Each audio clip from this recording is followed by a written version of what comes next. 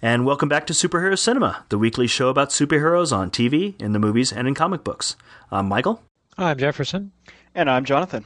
And we're back. This is issue number 8 for the first week of May 2007. We had a great show at Starfest. Thank you guys. I mean, this is our first new one since then. And we had a lot of fun doing it in front of a live audience. I hope everyone enjoyed the audio and the video out there. So now everybody knows what we look like. Yeah, they can stalk us now.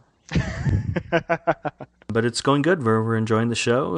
It was fun doing it live, but now we're back to doing it our regular, normal Skype method. Yeah, and I think you guys are enjoying it too. I mean, we've got lots of people out there listening, so we really appreciate it, you guys. Talking about that, let's get right into some emails. Mark, who wrote in with a very complimentary, very nice email. He talked a lot about how he thought we were doing a really good job on the podcast, and that was great. He did have one criticism. He did ask to suggest that we bar the phrase visually interesting from any future discussions because we overuse the term. So just for you, Mark, we're going to stop using the term visually interesting, where we will now start saying graphically arresting. I hope that works out for you. I was thinking purdy. Maybe we'll start referring to things as purdy. But no, seriously, we will kind of try to look at things that we say too much or phrases that we use. Just definitely let us know about that, and we'll look at that. But it was a really great email, and really appreciate that from Mark. So let's get on to the news stuff for the week.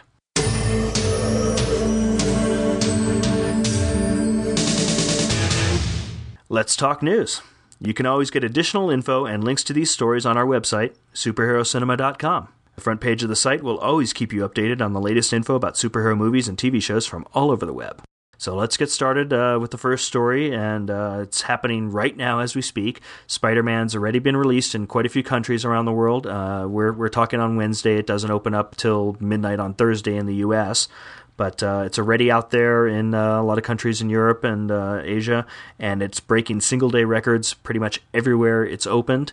It has most of its single-day totals are records, and they're records that are more than the combined box office of the first two films' opening days combined in most European countries that it's opening in right now. Also in the U.S., where it hasn't opened yet, one of the main sites to order tickets online, Fandango.com, they're reporting that it's currently 94% of their business at the moment. So 94% of all tickets that Fandango is selling right now are advanced tickets for Spider-Man 3. This really doesn't come as any surprise. I mean, it's the first major blockbuster of the summer, and one of the most popular blockbuster franchises as well. So, I mean, I think it's great, but I'm not finding it shocking, really. Yeah, I mean, and all the advertising for it looks really good. It looks like it could be, better than the first two films.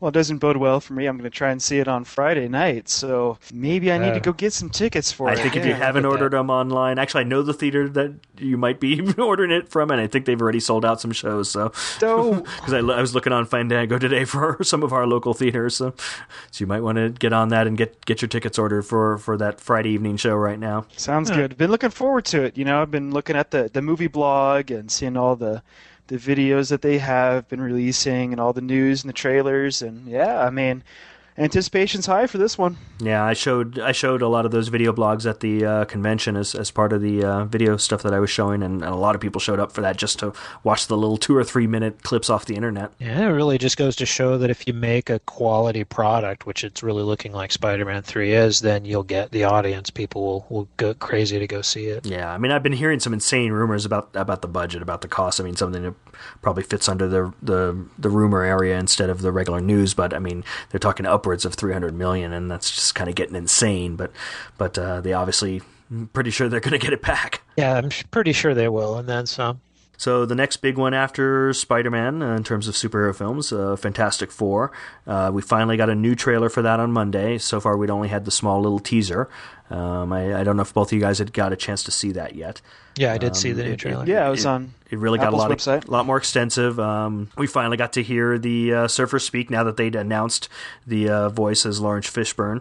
We actually got to hear him for, I think it was, about 5 words? Yeah, not even quite one line. I guess it was Lawrence Fishburne. I mean, it didn't sound, like him, but I guess... Yeah, that definitely was distinctive as him to me. Yeah, we finally saw, I think, just a couple glimpses of Dr. Doom in there. Yeah, he gave us a little bit more of maybe like an impression of what we can expect from the movie, I think, since the previous trailer was really just one short scene from the film. This one's more of a regular trailer where it gives you a couple different things from the movie.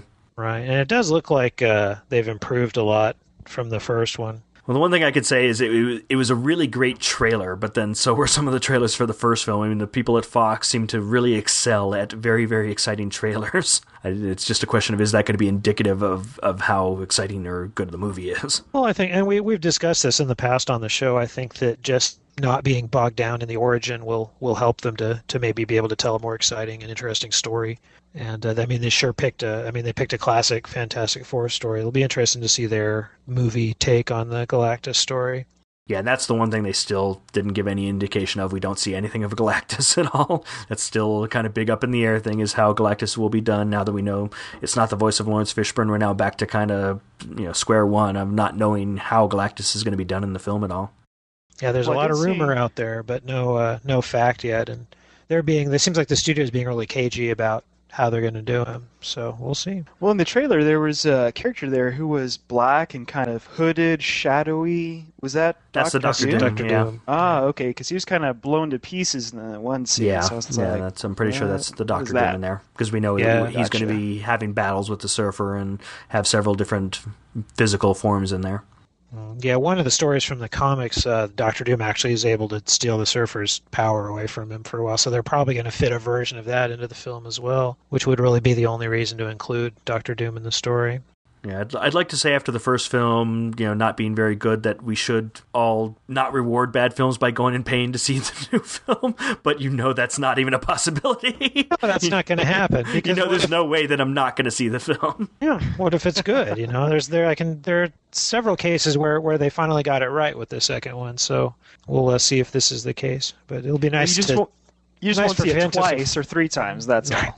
Or maybe you will if it's good. Right. Yeah, I mean, that's at this point is kind of the best you can do, is just not, go see it 3 times. Go see Spider-Man 3 or 4 times. Don't go see Fantastic Four 3 or 4 times. See it once, and just don't buy the corresponding video game or any of the other stuff that goes with it. Unless it's good. If it's good, you got to vote, and the way you vote is with your money. Right. Absolutely. If it is good, you should go see it a couple of times. So another trailer that came out this week. We've been talking about the direct-to-DVD films that DC is doing, and the first one of which is Superman Doomsday, and we talked about the casting on it. We talked about some of the production on it, but at that point we hadn't actually seen any of the animation or any of the footage from it, and they finally came out with a trailer for that.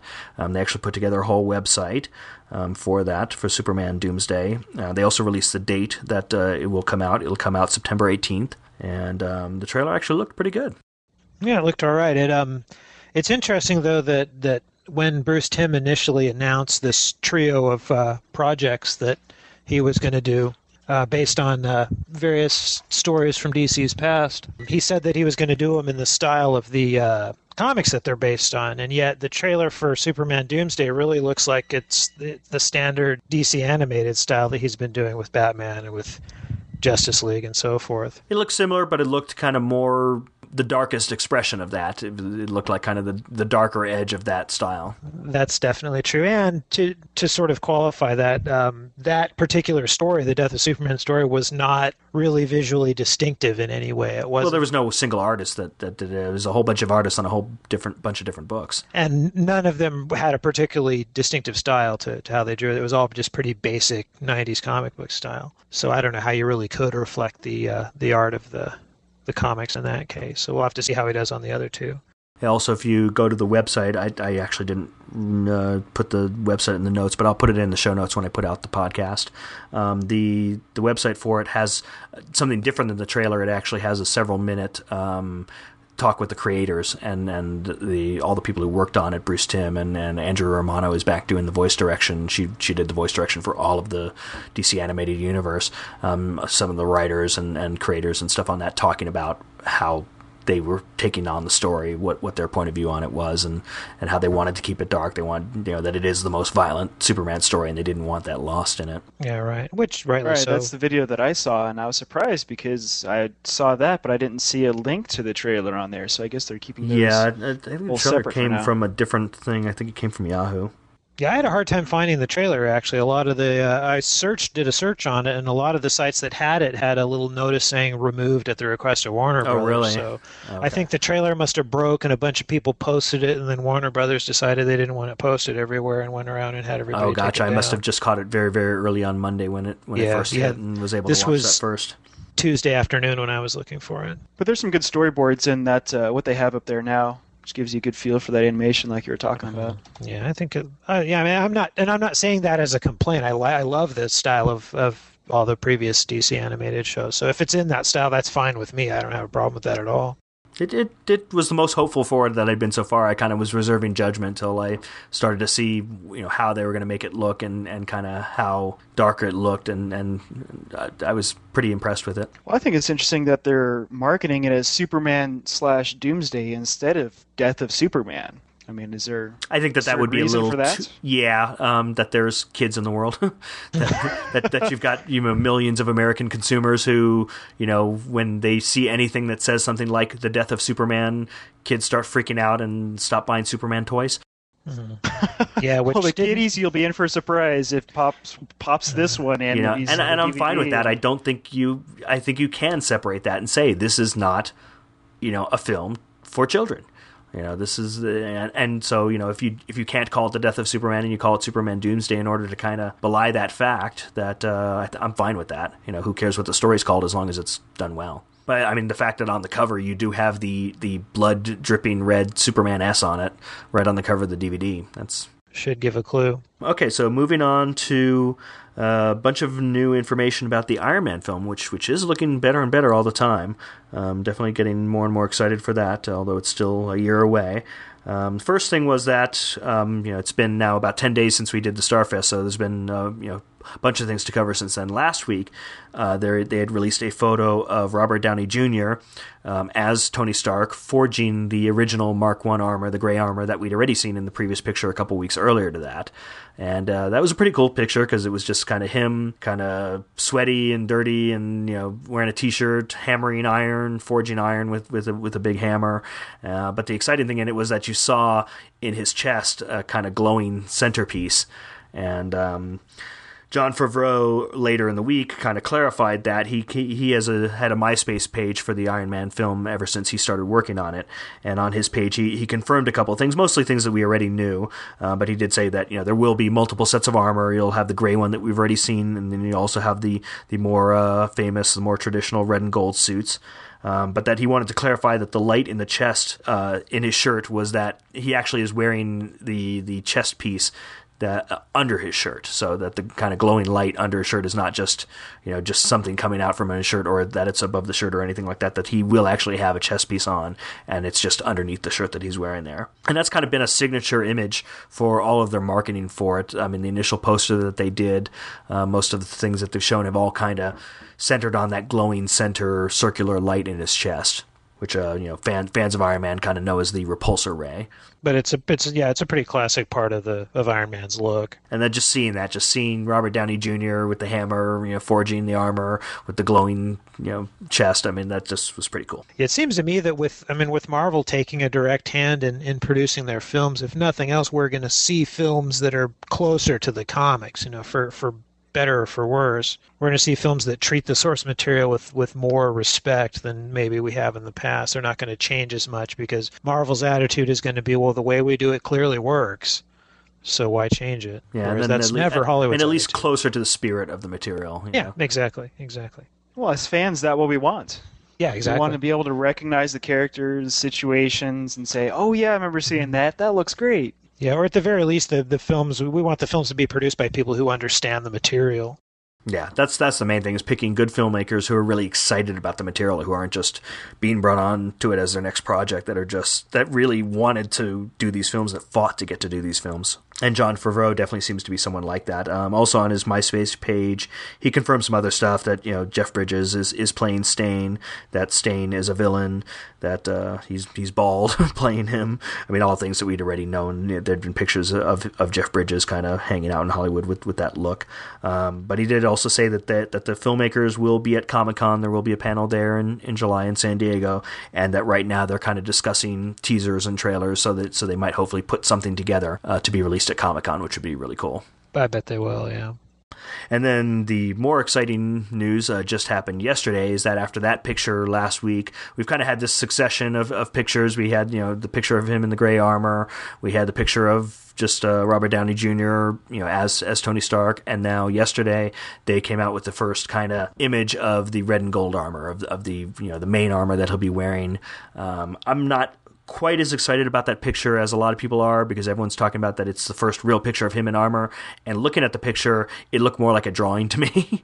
The way it was on a background. I mean, it was in Entertainment Weekly. It seemed to me like a picture that had already been mocked up to be put out as publicity materials to be given to the magazines. It didn't look like an actual shot from the film, like the gray picture did. The gray armor picture looked like him actually in that armor in the film in the shooting.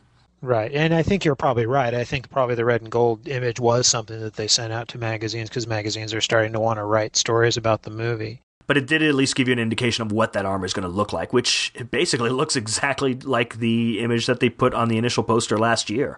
I mean, that they had done a drawing, they'd taken a drawing from the comics and used that as their initial poster image just to get people excited about it last year at Comic-Con. And the actual physical armor, as seen in the new photo, looks exactly like that. It's very angular. It's not like smooth curves. It's more armor-like is the best way to kind of describe it. It doesn't look like clothing. It doesn't look like a metallic clothing. It looks like a suit of armor. It's very graphically arresting, Michael. Yes, it is very graphically arresting. Yeah, it's and it seems to me that one of many reasons for a Hollywood production company to want to make a movie based on a comic book is to save on the design budget. Most of your look should already be done for you. They usually end up changing a lot of stuff, but in this case, why should they? They've got, and I read that comic that they used as a basis for the particular artist that they used as a basis for some of that stuff, and he works in a really photorealistic style, so it probably gave him some great ideas to jump off from. Do you remember who that was? I cannot remember the artist's name. That's the person I think actually did the poster image. Yeah, the book is in the other room, so I'd have to get up if I wanted to go look. Yeah, we'll have it in the notes for next week. Yep. Eric Roberts, most recently of Heroes, is playing a mafia boss in The Dark Knight. They didn't say who the boss was. It could be Boss Maroni. We've speculated about other people possibly playing that character. It may completely just be some other mob boss being used in the film. But I mean, Eric Roberts, pretty recognizable actor. You put him in a role because you think he's going to be distinctive in there. They kind of did the same thing with Rutger Hauer in the first film. He played a mob boss in there. I didn't think he didn't really distinguish himself. Or actually, no, he wasn't a mob boss in there. He was the company guy, right? Yeah, he was the guy who was trying to take over Wayne Corp. But it could be a smaller role, just like that was. That he was there in the film, but he really didn't factor in hugely into the plot. But they used better actors, so that it just kind of gives better texture to the film. But I just think, Eric Roberts is always kind of interesting. I think he's doing some really great stuff on Heroes right now. And it's just a good person to have added onto the cast. I've always liked Eric Roberts. He's always been one of my favorites. And it'll be fun to see. And you're probably right, his part won't be major. I mean, the Batman comics have run through a long series of pretty much interchangeable, pretty stereotypical Italian mob boss type characters. So, he could be Maroni, he could be some new character they're all basically the same character. They're the classic They're Italian all catalysts for everything else that's happening. Yeah, exactly. There's two types for that sort of mogul style of villain. You've either got your Italian mob guy or somebody like Roland Daggett from the comics. That's a Lex Luthor corporate owner type, and those are your two styles of villains with money. Well, to have a crime fighter, you got to have some crimes. That's exactly right. So you got to have your crime bosses. And if you have a crime fighter who's loaded like Batman is, it's sometimes helpful, I think, to have an enemy who has equal resources available to him. True.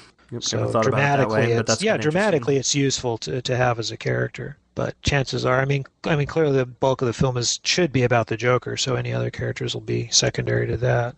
So still looking forward to that one. There have been some other news stories about it that we'll cover in the rumor treadmill instead of the news, because this is the only thing kind of at the moment that's a real confirmed story.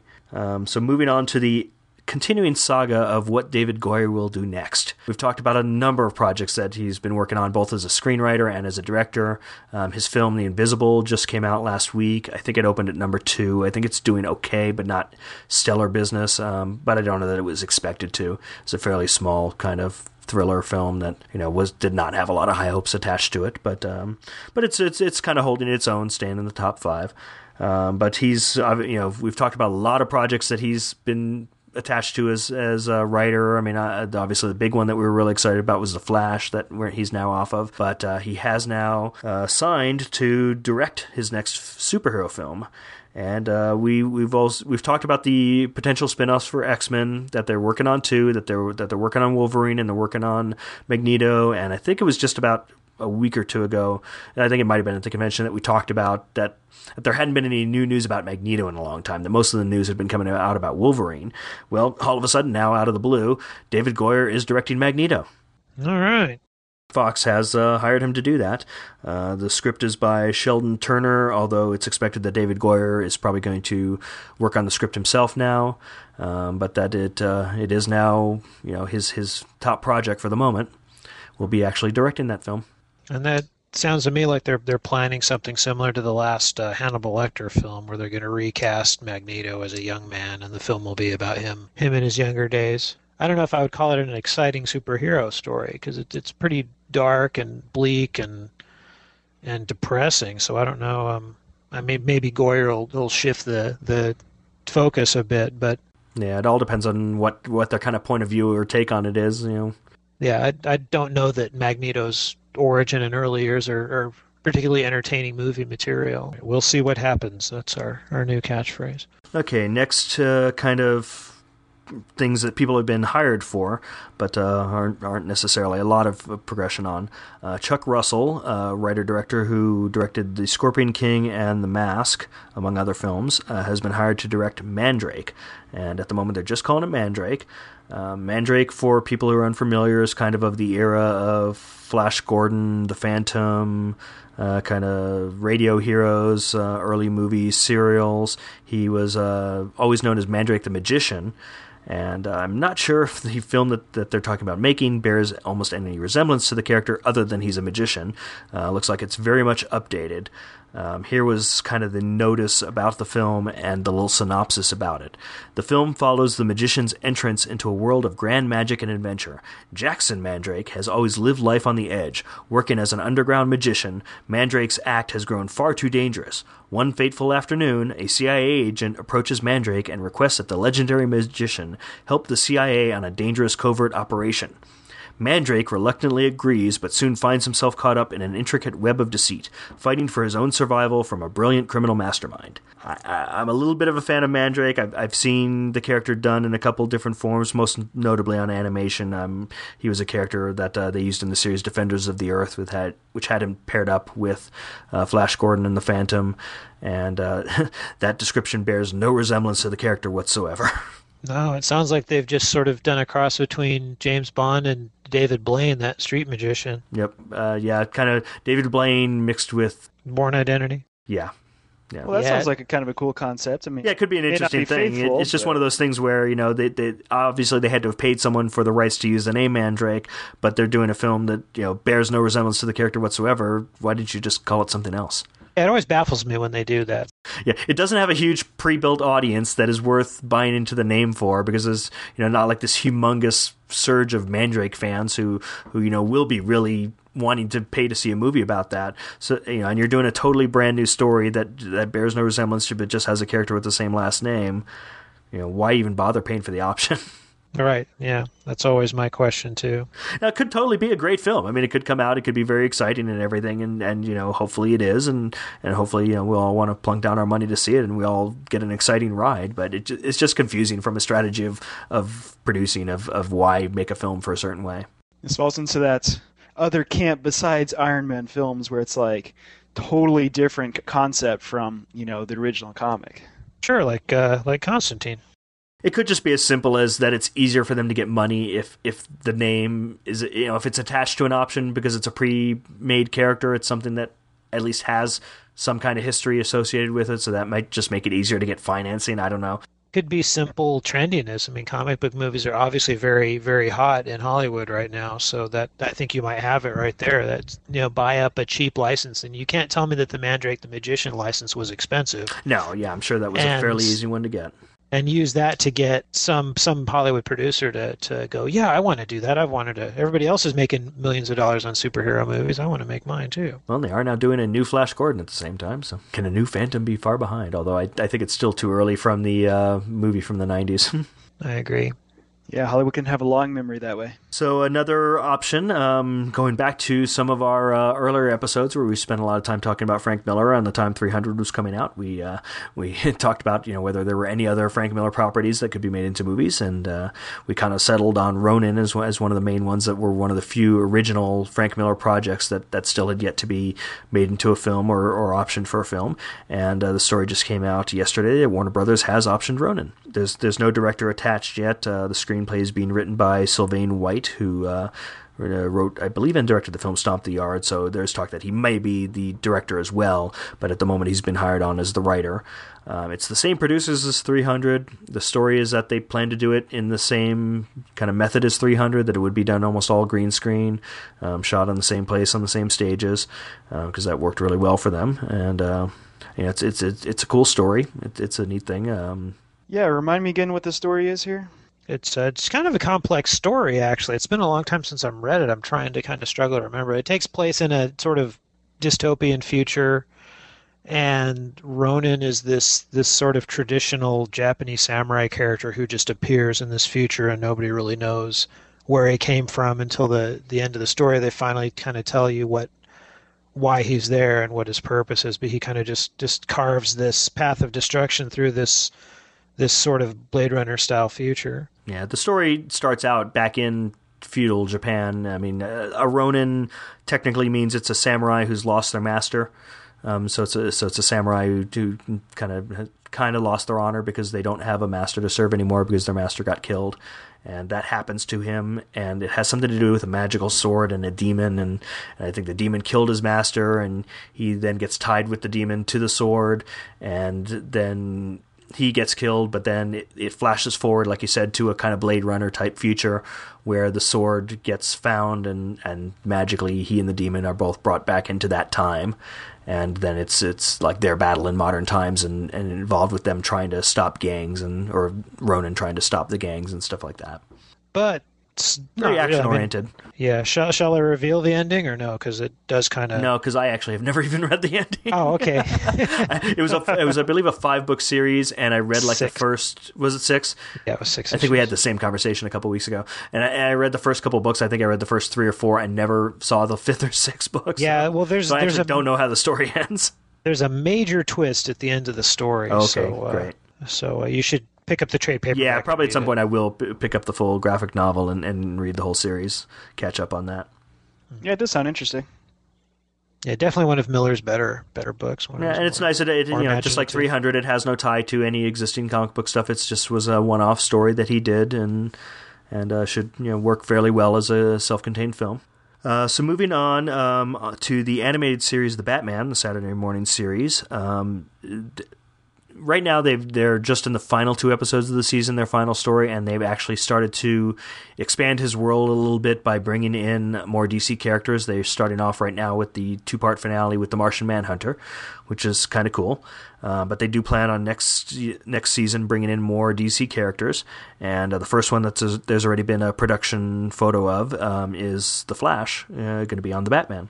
So it's kind of cool that they'll, while those characters are kind of free, they're not being done in animation at the moment, they're going to bring some of them onto the Batman next year.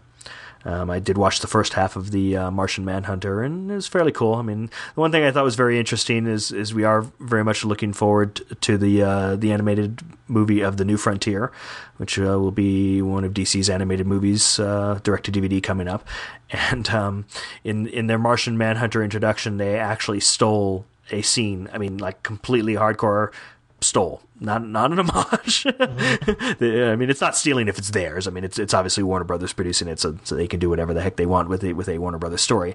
But Right. they completely did the scene of Martian Manhunter watching TV and changing to be whatever he sees on TV, which was a very cool scene in The New Frontier, and a scene that I was very much looking forward to on the animated movie. And I wonder if they'll kind of try to do some kind of new twist on it or something, since the Batman just kind of stole the thunder on that. Beat him to it. Maybe not. It was very cool seeing it on animation. I just was surprised to have seen it prior to that movie. I think it's cool. You know, it may get me to start watching the Batman, because I think I said before on the show, I watched the first few episodes and didn't really like it, and so I currently don't watch it. I did record the first part of the Martian Manhunter story. I haven't had a chance to watch it yet, but I read that and I thought, that sounds cool. I'll give that show another chance. So on the one hand, I love that they're going to add more DC characters, and I had read that they're going to do the Flash and a few others, building towards maybe doing some kind of Justice League thing. But at the same time, I find myself being critical in the same way I've been critical of this last season of Smallville, is that we add new characters, so is the show still the Batman, or is it? Have they already run out of things to say about Batman, and they have to introduce new characters in order to provide material for stories? Well, and it's not like we were in a desperate need for a Justice League series, because a really, really good one just finished. Just ended, yeah. Made by totally different people. True. Though, so. Yep. Yeah, so it's not like there'd been 10 years since there'd been some of these characters done in animation. Right. So I'm critical, but at the same time, as far as a tactic to get more viewers, it certainly worked, because I'm going to start watching the show again, and I hadn't been before. So it pains me that their tricks work on me, but they do. Yeah, it'll just be fun to see what their take on it is. Yeah, it's exactly, always kind of good, especially in animation. I feel like you can play a little bit more on that.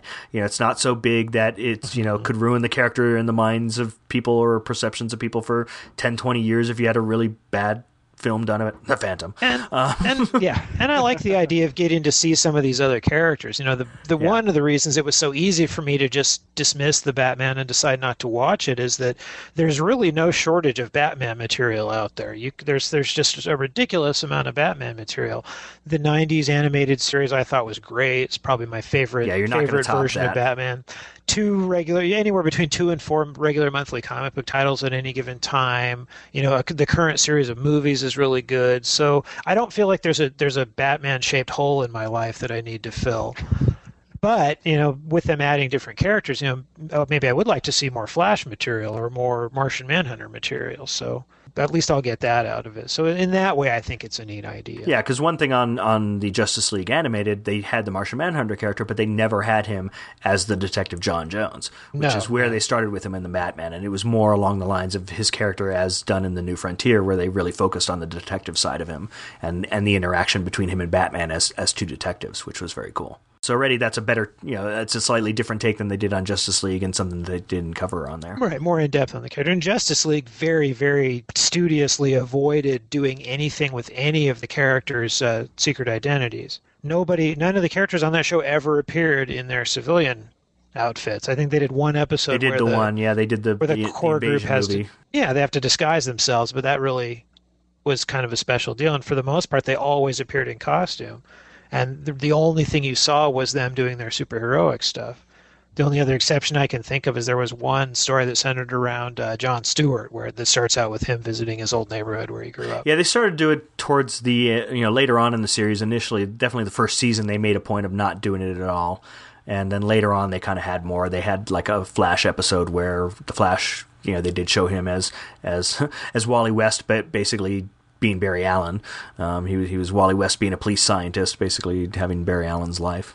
Yeah, when later on in the series, they kind of, the first couple seasons that they fell into this sort of 5 to 7 character pattern where they would always have between 5 and 7 of the characters involved in the story. And when they started Justice League Unlimited, they cut that. It usually was like 3 or 4 characters they would focus on in each story, so that gave them more room to talk about details of the characters.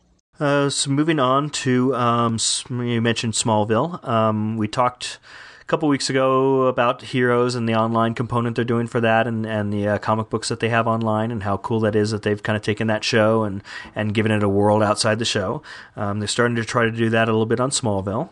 I think you wanted to talk about that, Jefferson. Yeah. I went on. I saw that they were doing that, and I thought it was interesting because we had just talked about the Heroes online component before.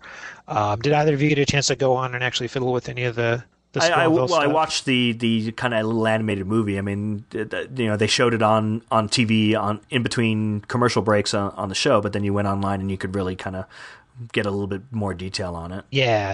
The animated movie was pretty cool. The little animated comic, and then it was a cool format like that, which was really neat. It wasn't bad. My only complaint about it is that a lot of the times the animation went by too quickly. I had trouble reading some of the word balloons because you had to watch it a couple times to really kind of know what they had just done on there.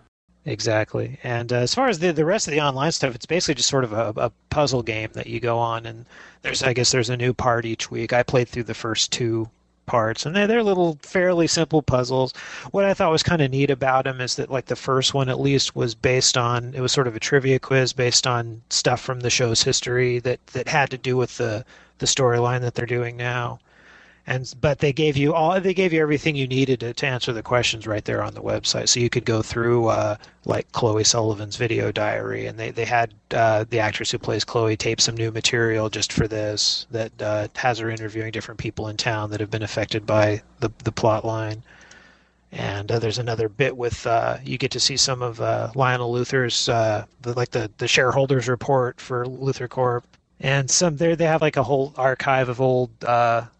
Whatever the Smallville newspaper, the Smallville Herald, I think it's called, the newspaper's articles from the Torch, which was the paper that Chloe edited. So it was neat. It was neat to sort of give you some depth to the very cohesive world that they've built up around the show, and let you play a little game to sort of test the knowledge that you'd gathered. So it was neat. I mean, there's almost too much material, though. There's almost too much stuff on there. I got a little lost in all the little background material that they had on there. Yeah, I didn't get into the game at all. I just kind of watched the little animated movie because I thought that was cool. Because as opposed to the Heroes, where it's a static, regular comic book, they basically did an animated comic book, which was kind of cool. The Heroes material is definitely more passive. It's just basically stuff that you read and listen to, whereas the stuff on the Smallville site was definitely a lot more interactive. It was actually something you could get involved in, solving these little puzzles on this game, and it was just neat that the puzzles had to do with stuff that's backstory stuff that's going on the show. So I thought it was neat, but I do think that overall the whole thing might be a little bit too involved for most viewers. A little bit too much work, maybe. I found it to be a little bit headache inducing.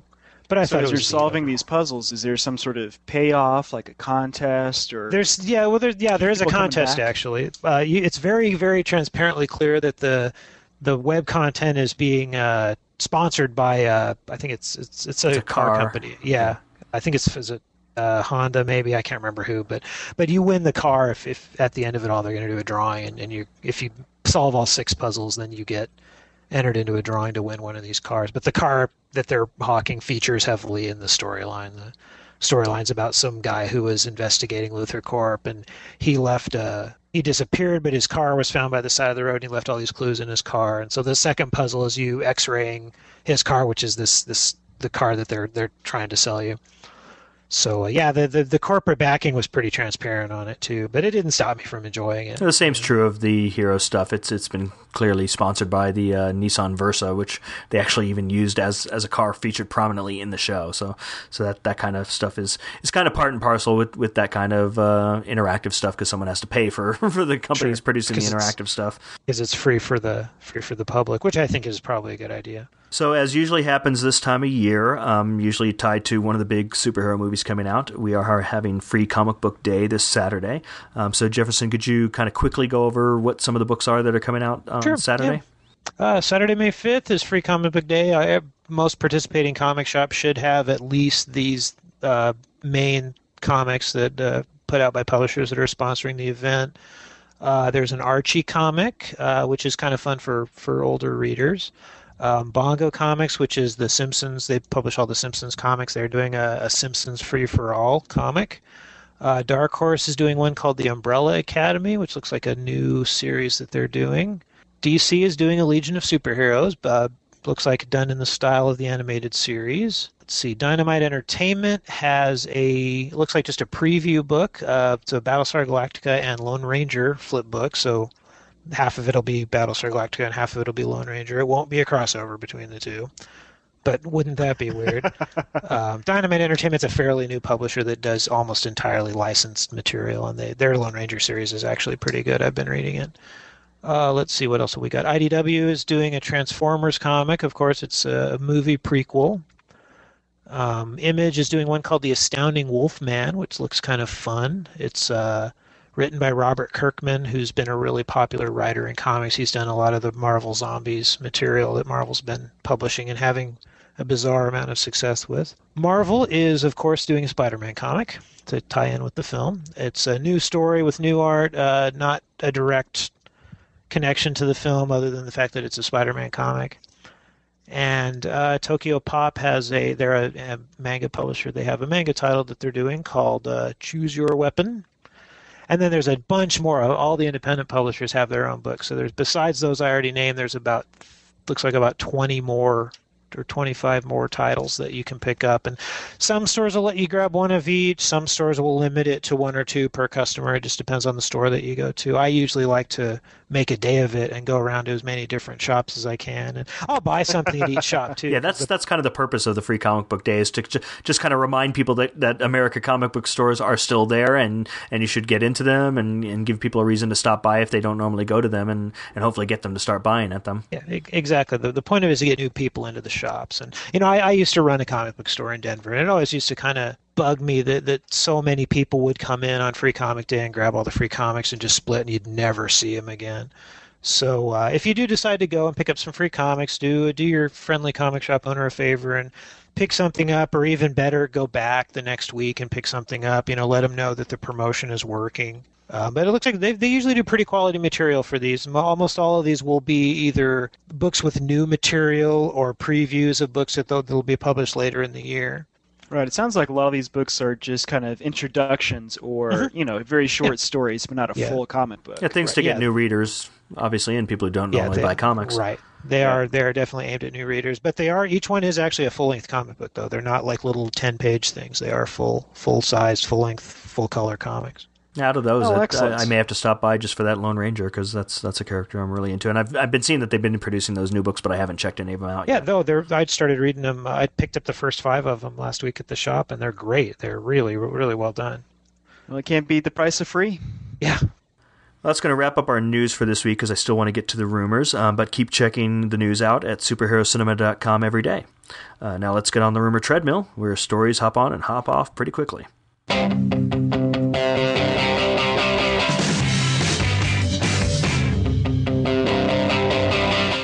Okay, our first rumor for the week is that we were talking about the Magneto film, that there's movement on that. There might be movement, there might not be movement on the Wolverine film. That's the other spinoff from X-Men. There was what looked like it could have been a casting notice. It looked like it also could have been someone's idea that there was a casting notice. It didn't necessarily look written like it was in one of the trades, so I don't know where that notice might have been. So they might be casting for Wolverine, they might not be. One of the rumor sites or online sites did have a review of the Wolverine script. I don't read those, just because I don't want to have that too spoiled for me. I know a lot of people do, but if you want to take a look on the site and see which news site was covering that, and see that script review if you want to see, at least what the current version of the script is and what they're going to be having in the story there. Those are usually pretty accurate, which is why I don't normally read them. So more stuff on The Dark Knight. This was last week. This was after we did the convention, and I'm kind of glad that we weren't around to cover the story that week, because if we had, we would have gotten burned. There were 2 different pictures that were put up online that were supposed to be pictures of Heath Ledger doing makeup tests of what he was going to look like as the Joker. They've since been established that both of those pictures were both fakes. They were both pictures that just someone online had done. The person who did the second one even fessed up to it the very next day. He showed the Heath Ledger picture that he'd used to base it on, and how that the way he made it look like a makeup test picture is that he'd used some picture of a different actor doing a makeup test, and kind of combined those, added in his own ideas of what the Joker might look like. But both of those pictures were fake, so as of the moment, we still have no knowledge or no established pictures or indication of what Heath Ledger looks like as the Joker, or what their kind of design for the character is. I'm going to go out on a limb and assume that he's probably going to have white skin and green hair, but Most likely. yeah, maybe I'm wrong. Who knows? But I mean, that's actually not even a given. I mean, that's, they'll obviously want to have some kind of iconic elements, but with the way they're going with the films, they're definitely kind of reinventing and kind of taking their own realistic take on things. So we're not quite sure, what that look or what that design is going to be for the character. So another one, this actually could have been a story in the rumors a couple weeks ago, and I didn't cover it then. I'm going to cover it now, but I still don't think it's any more real than I did then. Why I didn't add it to the list of stories a couple weeks ago. A couple weeks ago, there had been a story that someone had said that they were trying to cast Sarah Michelle Gellar in a film, and they were told by her people that she was not going to be available because she's going to be working on Batman during that time. So that started some stories online basically saying that Sarah Michelle Gellar was going to be in Batman. There was no corroboration to it. There was no confirmation. So the story just kind of petered out, and I didn't even want to cover it because it just didn't seem that credible. It came back up this week, and this time they were a little bit more specific, saying that Sarah Michelle Gellar will be playing Harley Quinn. Certainly could happen. I could certainly see her getting cast in that part. It could be fun, but there's no confirmation at the moment, so it's totally rumor. Yeah, it just strikes me as being sort of internet fan, wouldn't it be cool if kind of thing. I mean, the way they've gone with the casting for the Batman, the new series of Batman films doesn't, I mean, it strikes me as awfully gimmicky. Yeah, it definitely feels like something that would have happened in the previous Batman films. Yeah, absolutely. Yeah. But I certainly can't see them doing it in the current one, so I think it's most likely nonsense. So another non-story, we were actually asked about this at the convention last week, and we kind of shrugged it off then, and have since been proven right. Someone had asked whether the Hulk was going to be gray, and found out on that Monday why we were asked that, because there were some kind of misquotes of Avi Arad where someone had taken his comment and kind of misunderstood it and taken it to say that he was saying that the Hulk was going to be gray in the new film. He's since cleared that up. Avi Arad is the producer on all the Marvel films, and he cleared it up and said that when he said that the Hulk would be a different color, what he meant is that the Hulk was going to be a different shade of green. So the Hulk will definitely still be green. There will not be a gray Hulk in the new film.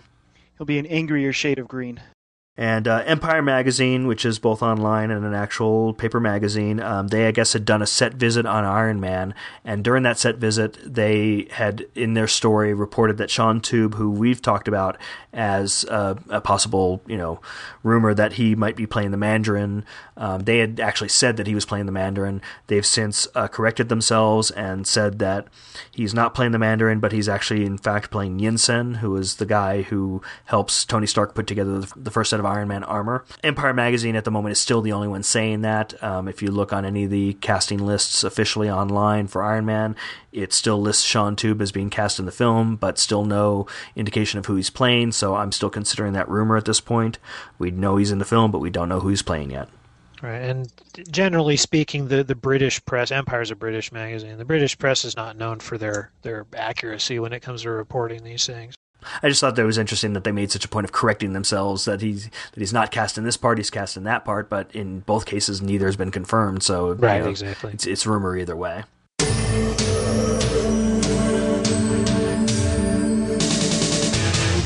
Well, that's going to wrap it up for this week. Well, if you haven't already, click on the subscribe link on our website to subscribe to the podcast, or find us on iTunes by searching for Superhero Cinema on there. And speaking of iTunes, if you are subscribed on iTunes and you like the show, help us promote the show by writing a review. It helps the show grow by getting us up on the front page of iTunes. The more positive reviews that we get on that, the more chance we have of appearing on the front page and getting more people listening, because we like that there are people out there listening, and we want even more of you. If you do have any news stories, suggestions for what you want us to talk about, or suggestions for things you don't want us to talk about anymore, or any comments on the show, we'd love to hear from you. Send us an email at podcast@superherocinema.com. You can even leave us a voicemail on Skype. Our Skype name is Superhero Cinema. Thank you again, Jefferson and Jonathan. Thank you, Michael. And thank you, Michael. And thank you to our listeners for joining us once again. We hope you keep showing up for Superhero Cinema. We're saving the world one fan at a time.